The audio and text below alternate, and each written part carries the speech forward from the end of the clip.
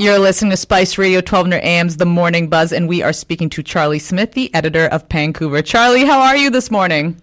Oh, I'm very well, thanks. I've been doing some bed rotting, so I'm feeling great. I'm really glad you appreciated that, because I think especially going into the weekend, that is going to be the mood for me, Charlie. And in case others don't know what bed rotting is, it's essentially you just lie in bed for hours and that's it, and you don't do anything. So I highly recommend people do it because it's the big thing that Gen Z is into. So I'm glad you appreciated that, Charlie. Yeah, and I didn't feel that you were putting any shade on my gender. No shade here, man. We love everybody. Everybody's all good to us here, Charlie. But okay, so Charlie, it has been an eventful week in news. First off, the BC government will be setting housing targets for 10 major communities on Vancouver Island and the Lower Mainland in an effort to combat the province's housing shortage. What do you think of this move? Well, I think it's a good move in terms of its intention, the Housing Supply Act. And I think the government is trying to do some things.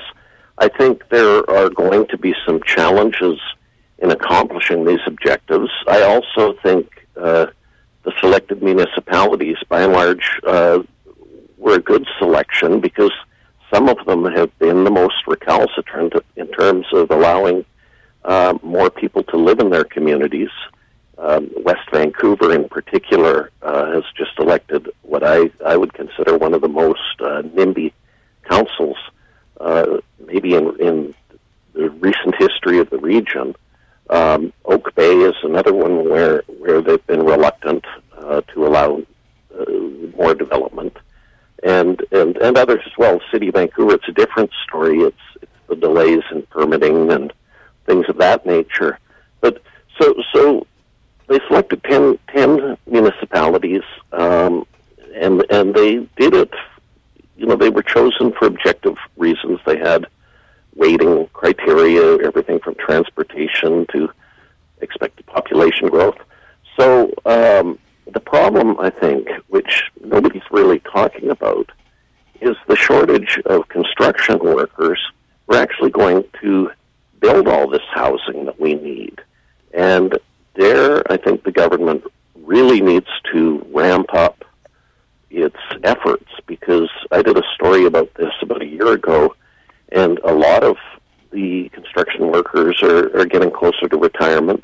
There's going to be a monumental labor shortage. Everyone agrees about that. And one of the challenges is I think a lot of parents, they look at blue-collar work might be fine for them, but they want their kids to become white-collar workers and get university degrees and all those things. But somebody has to build the housing that we need, and so that's one area where I think there's going to be a big challenge. I think there's going to be pushback from municipalities, and they've got all these things they can cite, everything from infrastructure to traffic on the roadways.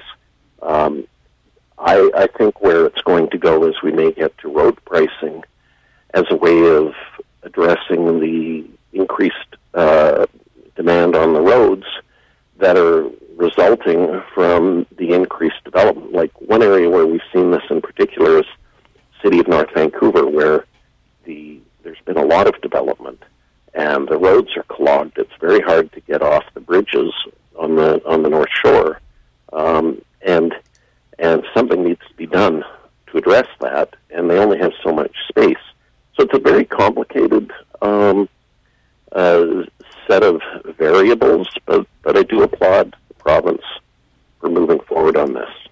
Yeah, no, I mean, something has to be done, but that's a really good point, too. And, like, how do we, create incentives to get people to especially go into the trades? Because, like you said, so much of the focus is on one particular pathway. So I do think that is something that needs to be addressed. And, Charlie, another big story, too, there's been a lot of back and forth on this. And now the CEO of Fraser Health is defending the quality of hospital care in BC's largest health authority after a string of scathing letters from doctors sounding the alarm over understaffing, underfunding, and a lack of public transparency.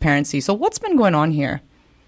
Yeah, I think the situation at Surrey Memorial is when the doctors are speaking out in the way that they are, I think that's very, very serious. And the CEO of Fraser Health, Dr. Lee, finally kind of stood up and defended what was happening. I think there are a few things coming together here. One of the challenges is again, the population growth that we've seen in Surrey.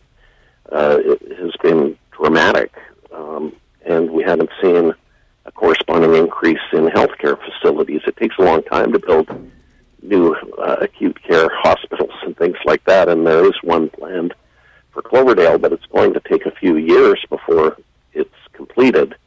And you've got Peace Arch down, and then you have to go across the river to Royal Columbia, and so I think these are very real issues, and it's also a shortage of physicians. So then what they did was they offered incentives and big pay increases for people to practice family medicine, and then you had the hospitals saying, well, it just switched to become family medicine general practitioners, and then that results in a shortage of hospitalists. And these are the doctors who look after people in the hospital.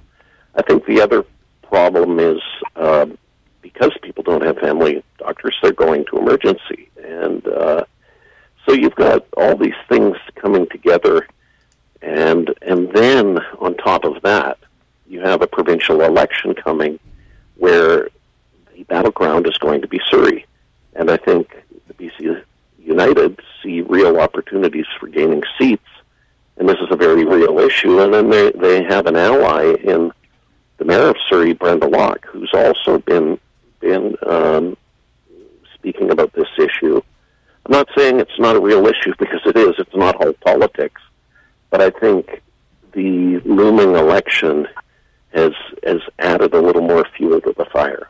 Oh, it certainly has. And I mean, I don't think I've ever seen, Charlie, especially this many people coming out of the hospital speaking out, like different groups, whether it was doctors involved in women's health, doctors involved in the emergency. So many are now speaking out. So I certainly think this is going to be an issue that we're going to continue to talk about here. And finally, Charlie, it's the month of June, so there's a lot of things going on. And one of them is the Italian Day on the Drive. And I think it's finally coming back after a long hiatus. Yeah, we haven't had an Italian Day on the Drive, in this commercial drive, since 2019, because the pandemic blew it out, and it's possibly the largest street celebration in Vancouver. I don't think it's bigger than Vaisakhi in Surrey, but I think it is bigger than Vaisakhi. Having been to both, the Vaisakhi in Vancouver is big, and so is Pride. So, but it's certainly in that range. And they block off traffic on Commercial Drive from about Venables up to Grandview Highway, and it just becomes a big street festival. And it attracts huge crowds. You've got Italian music, Italian food. And the other thing is the Italian heritage is on Commercial Drive and also up East Hastings. And I think the Italian community, they're very proud of the pioneers who came really with nothing in the early 19th century and faced a lot of discrimination, and the community managed to succeed. You can see parallels, I think, with the South Asian community in terms of building up their own businesses, moving ahead in the professions and in politics and all these things. And so it's also a celebration of Italian heritage. So you'll see that also at Italian Day on the Drive, and it's also a very generous community, and there's usually lots of fundraising for different charities, like the Michael Cuccione Foundation, which does health care, and then the Boys and Girls Club of East Vancouver. Italian Day has raised a lot of money for troubled youth, so it's a great event, and they call it Vancouver's largest cultural street festival. So, I don't know if Calcidiwan Society is going to debate that. That's a hard one, Charlie. I think you've started something now. But okay, for somebody though who has never been to this, like me, this has been on my list of events to want to go to. What would be your piece of advice you'd give to them? I think the first thing is take transit. Don't drive. 14 blocks. You can get to the commercial Drive station, and you'll be in the thick of it. I think some of the most interesting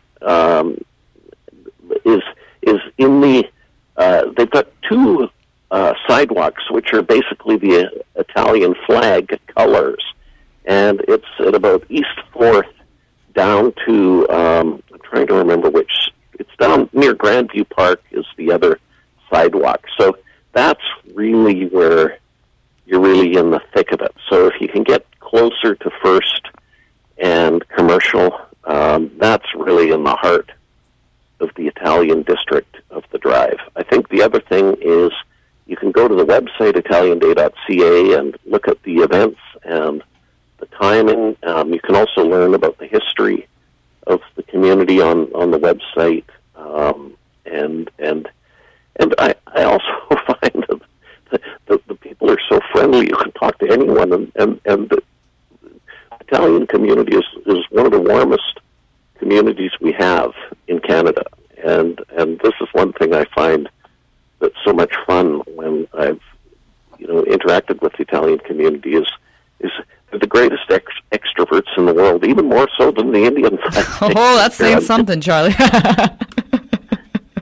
No, I think there's a lot of, I also find, I think, between Indian culture and Italian culture, I do feel we have a lot of similarities. So it doesn't surprise me what you're saying at all there, Charlie. Yeah, and the similarities also, that culture of the heart. Yes. And that, this is, the Italians have, if you go to Italy, there's a certain sense of disorganization there, which can remind you of aspects of India, where everything is, there's so much color, so much vibrancy, but also it's not such a rigid mindset, that you have to cross on the walk sign and, all of those things. I'm not just encouraging people to jaywalk, but that's kind of, it's not so Anglo. I'll just put it that way. So true. Charlie, thank you so much for your time. As always, we appreciate it. Have a wonderful weekend. Okay, you too. Thank you.